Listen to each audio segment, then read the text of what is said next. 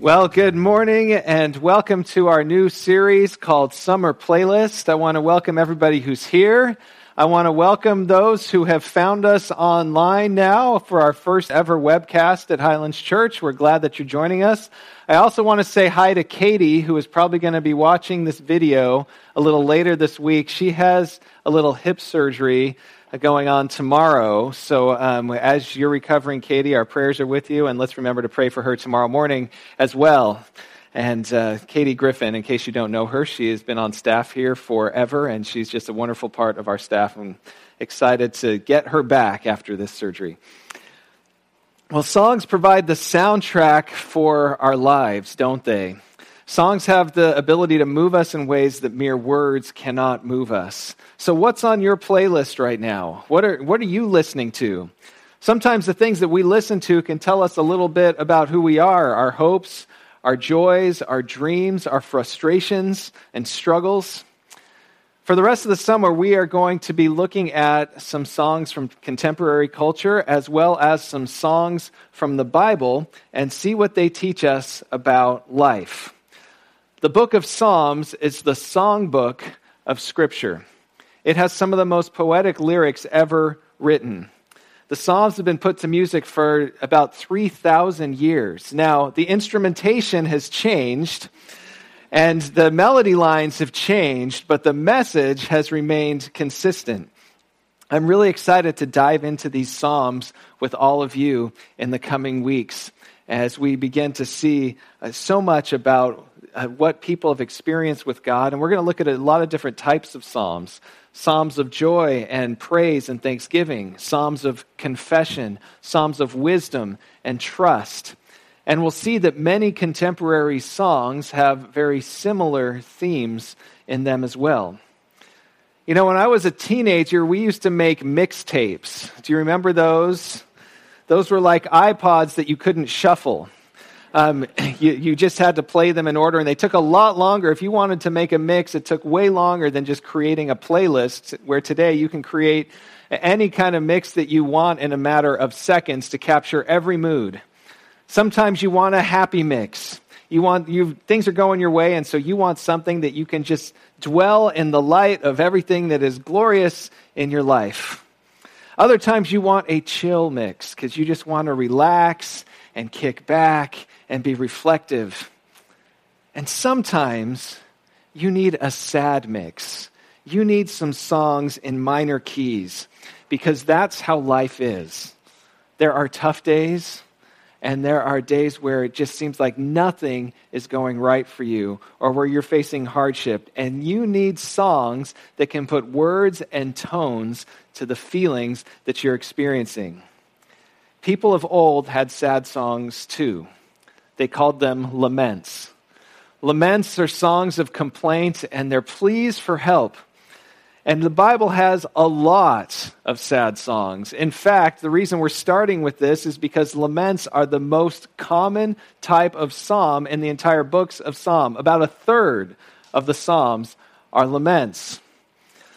But before we talk about those, let's see how well you know some songs from a little bit more recent times. We're going to play some snippets of some songs from the last few decades, and we want to get you to see if you can tell us who the artist on that song is. So these are some sad songs. Here we go. Here comes number one. Never mind, I'll find someone like you. Who was that? Adele, yes, Someone Like You. Okay, song number two.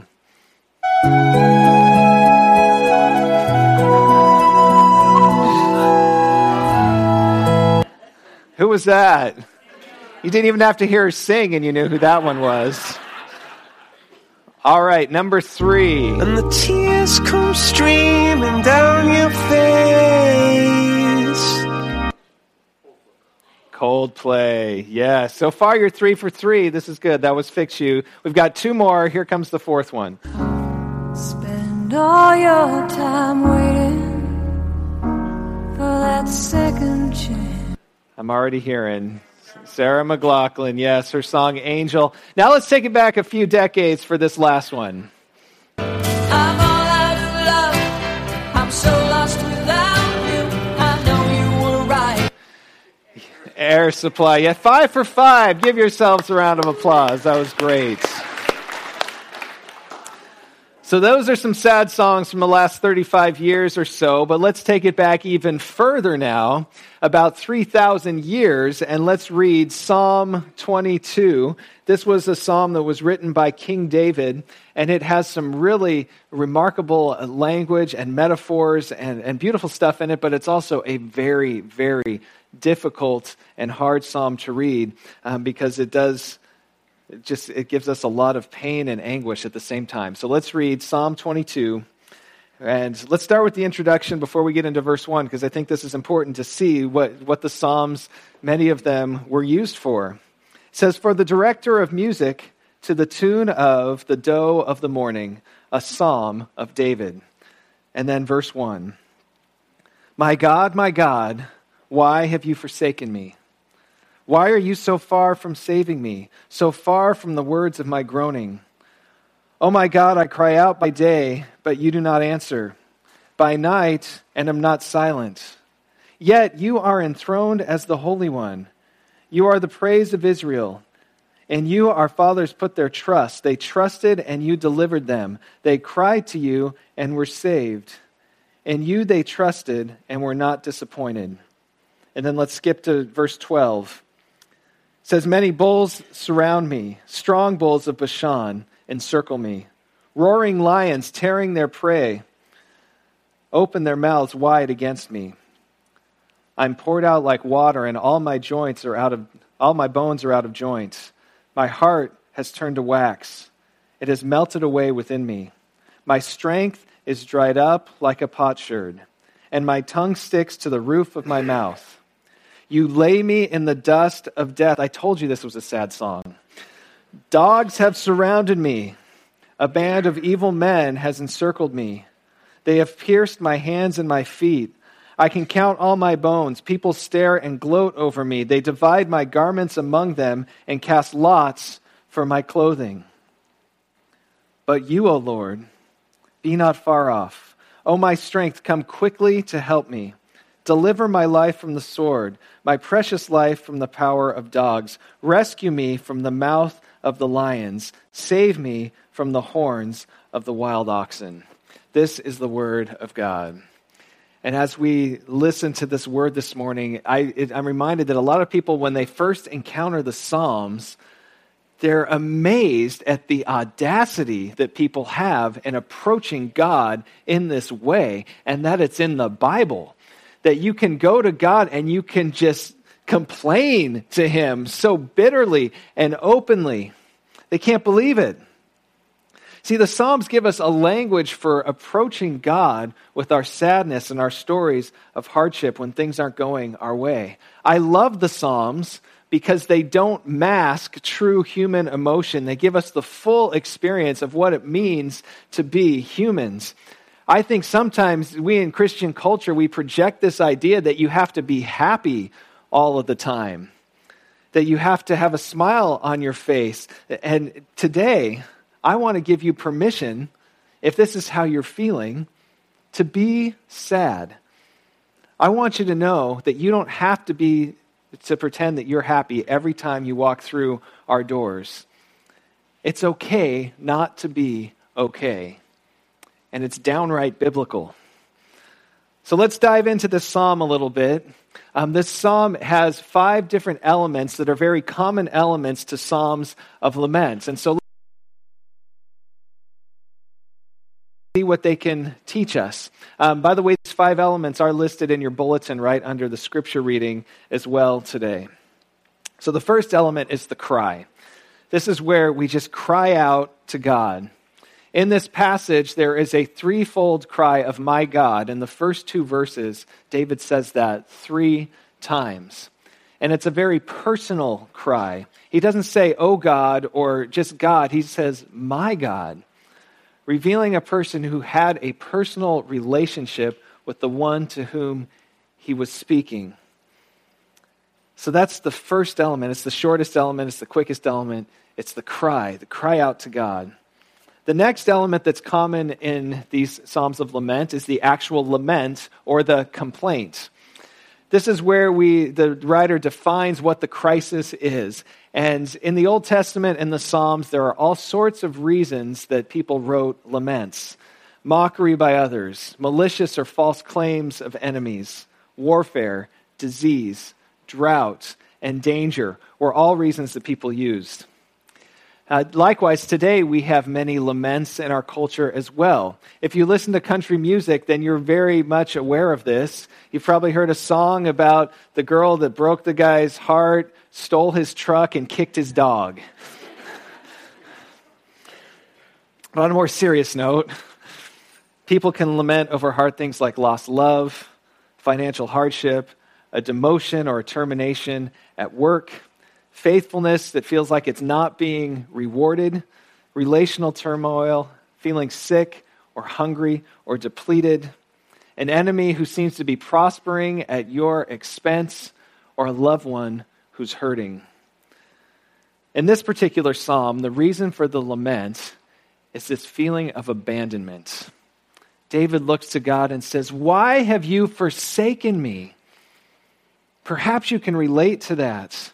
Here's this man who from his youth had a very profound connection with God and knew that God was with him. So much so that he was willing to go and face a giant that nobody else, grown men, would not face, even as a youth. And yet now, that sense of God's presence with him seems that it is completely departed. He feels entirely alone. He says, "Why are you so far from saving me? I cry out by day, but you don't answer." Have you ever felt like God has abandoned you? Well, this psalm teaches us that it's okay to go to God and be honest with him about that with our complaints. And David certainly has a flair for the dramatic in this passage, if you didn't notice. He likens his enemies to the bulls of Bashan. And these bulls, they were known for their size. Bashan was this place with rich and lush vegetation, and so the bulls were large and they were strong, and they became a symbol of human pride. He likened his enemies to roaring lions who just tear apart their prey. He likened them to dogs. Now, David did not see dogs as man's best friends like we do today. Dogs in his day were known to be those that roamed around snarling and looking for food. They would go in large groups to the dumps and they would carry diseases.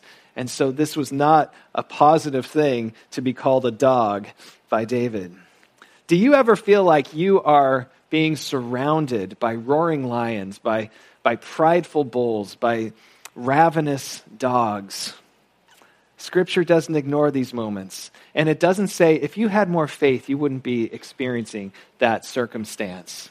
That's not what it says. Having faith doesn't mean that you will be free from sadness or hardship in your life. Scripture recognizes that these things are real and that they are a part of our experiences, and it allows you to feel them. The third element of the Psalm of Lament is the petition. This is where the writer asks God to intervene, to do something about all of this bad stuff that's happening. And there's this emphatic shift in Psalm 22 when David, which we read earlier, where David talks about, after all this litany of evils that have befallen him, David looks to God and he says, "But you, O Lord, be not far off. O my strength, come quickly to help me. Deliver my life from the sword, my precious life from the power of the dogs. Rescue me from the mouth of the lions. Save me from the horns of the wild oxen." So you'll note that he goes back through those animals he had talked about before, the dogs, the lions, the oxen, or the bulls. And he tells God, save me from all of these things. So a petition like this does two things for us. First, it enables us to articulate what it is that we need. And second, it reminds us that God has the power to help us. It takes us away from the illusion of control and puts us in the place where we trust that God is the one who has full control of our lives and of our world, and he is powerful. So the third element is the petition. The fourth element is the statement of confidence. This is what keeps a person from being stuck in the complaining mode, stuck in the role of perpetual victim.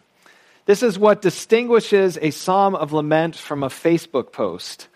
I don't know about you, but sometimes I'm looking on Facebook and my feed is just filled with one complaint after another after another. The people are complaining about their job, their home, their friends, their family. They're complaining it's too hot while somebody else is complaining it's too cold. Then you find the person who's complaining about the people complaining on Facebook. Most times the complaints just go there and maybe there's some comments and there's some likes and those sorts of things, but they just kind of stay there and don't go anywhere with them. Psalms of lament do something different. They remind us that there is something bigger than our temporary hardship or our temporary suffering. David writes, "In you our fathers put their trust. They trusted and you delivered them. They cried to you and you were saved. And they cried to you and were saved. In you they trusted and were not disappointed." In these verses, David remembers who God is.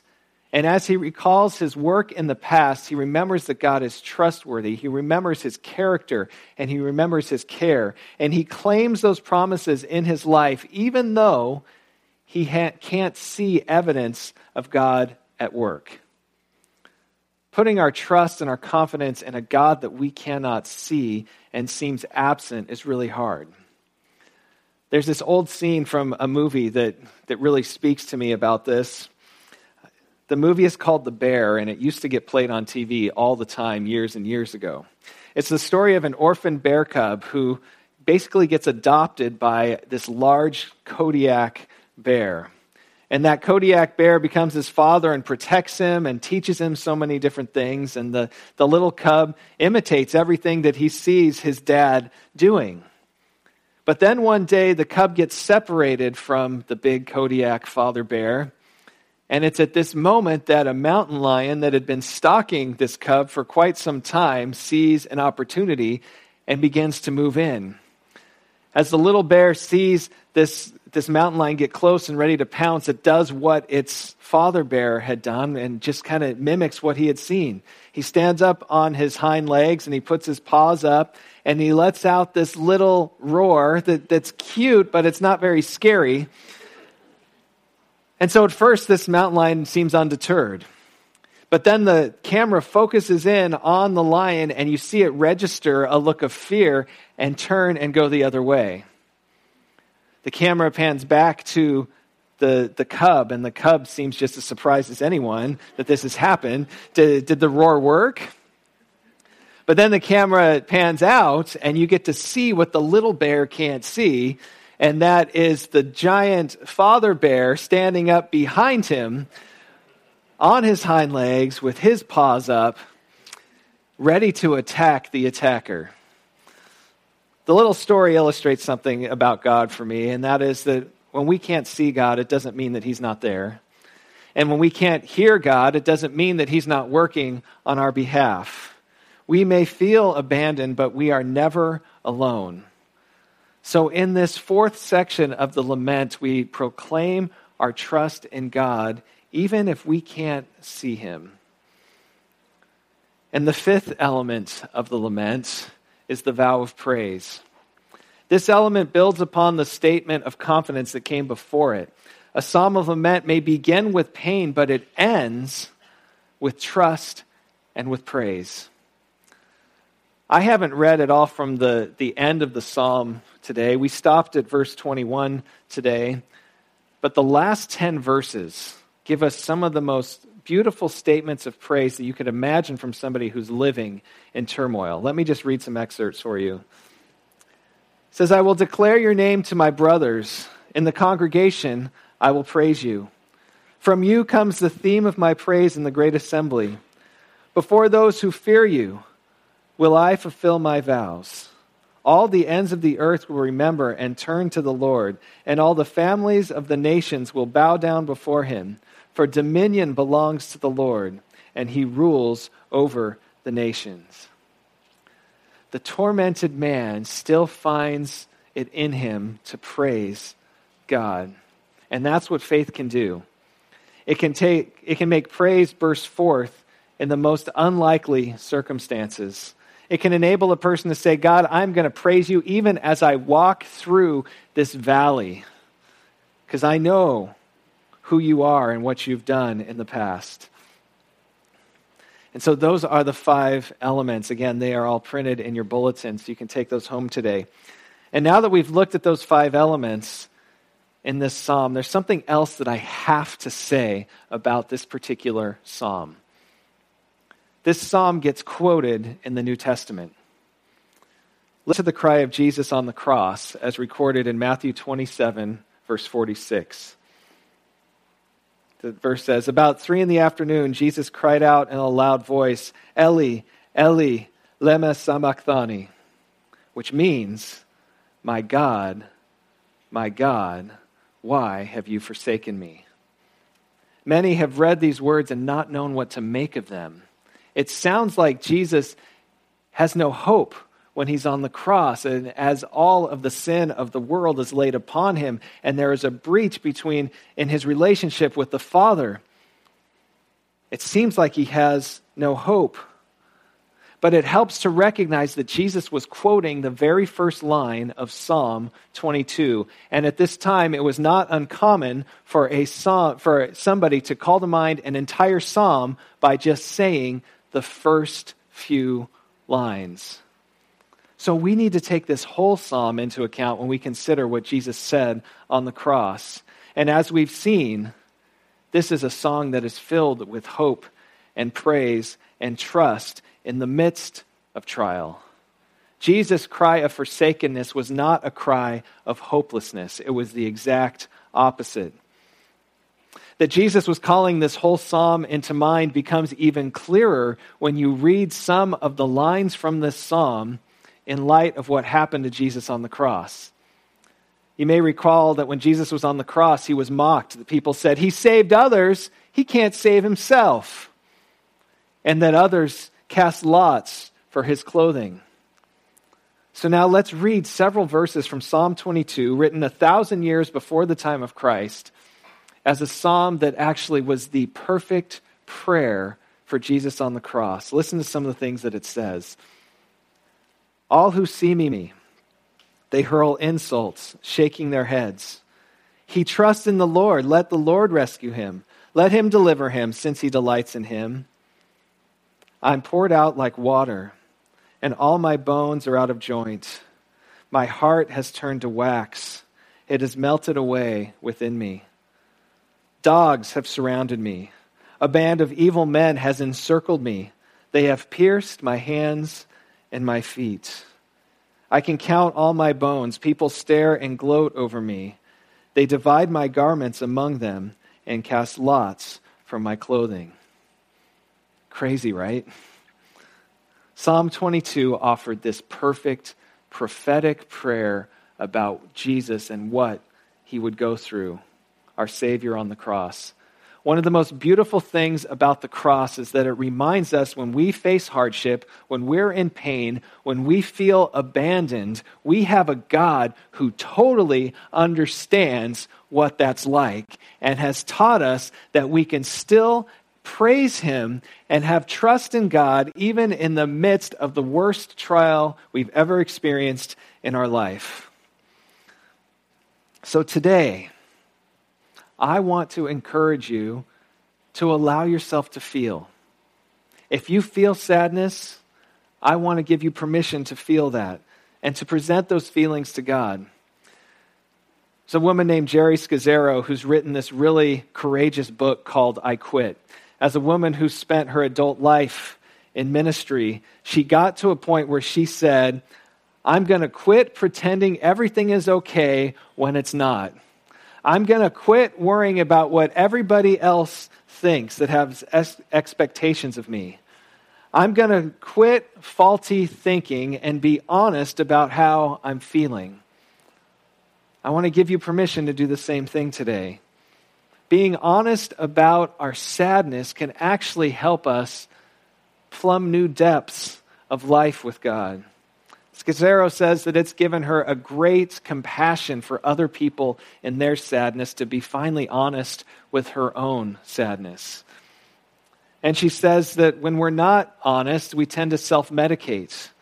When we're not honest, we tend to escape into shopping, working, watching TV, food binges, drugs and alcohol, fantasies, and so much more.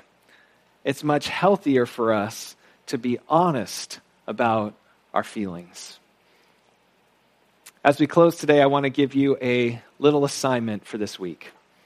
I want to encourage you to take those 5 elements that are in your bulletin today of a psalm of lament and use them as a guide and write your own psalm of lament.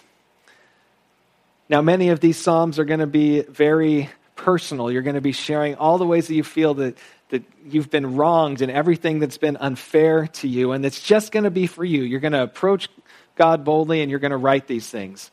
But if you would like to share what you've written with others, then I want to encourage you, let's take the complaining on Facebook just a little bit further, and let's actually make it a full psalm of lament. Let's not just make it a complaint, let's make it a lament. So come and post it on the church's, on Highlands Church Facebook page, and so that you can share that with others and they can be blessed by your journey of faith in the midst of hardship.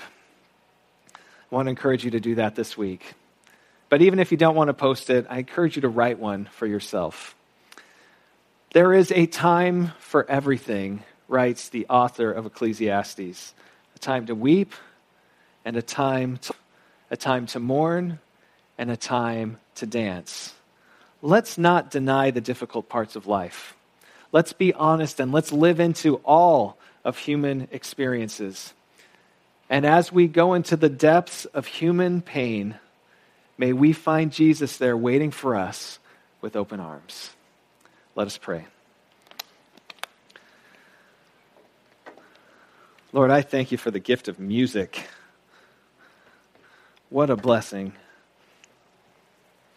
I thank you that music is something that can speak to every emotion and can meet us and put words to our feelings and tones. Lord, I just ask that as we go through this series that you would help us to get a language with which we can approach you in worship and song that helps us to find reason to praise and to trust you through all of life's circumstances. So Lord, meet us in this series, meet us in your word, and meet us through the power of your beautiful songs. We pray in Jesus' name. Amen.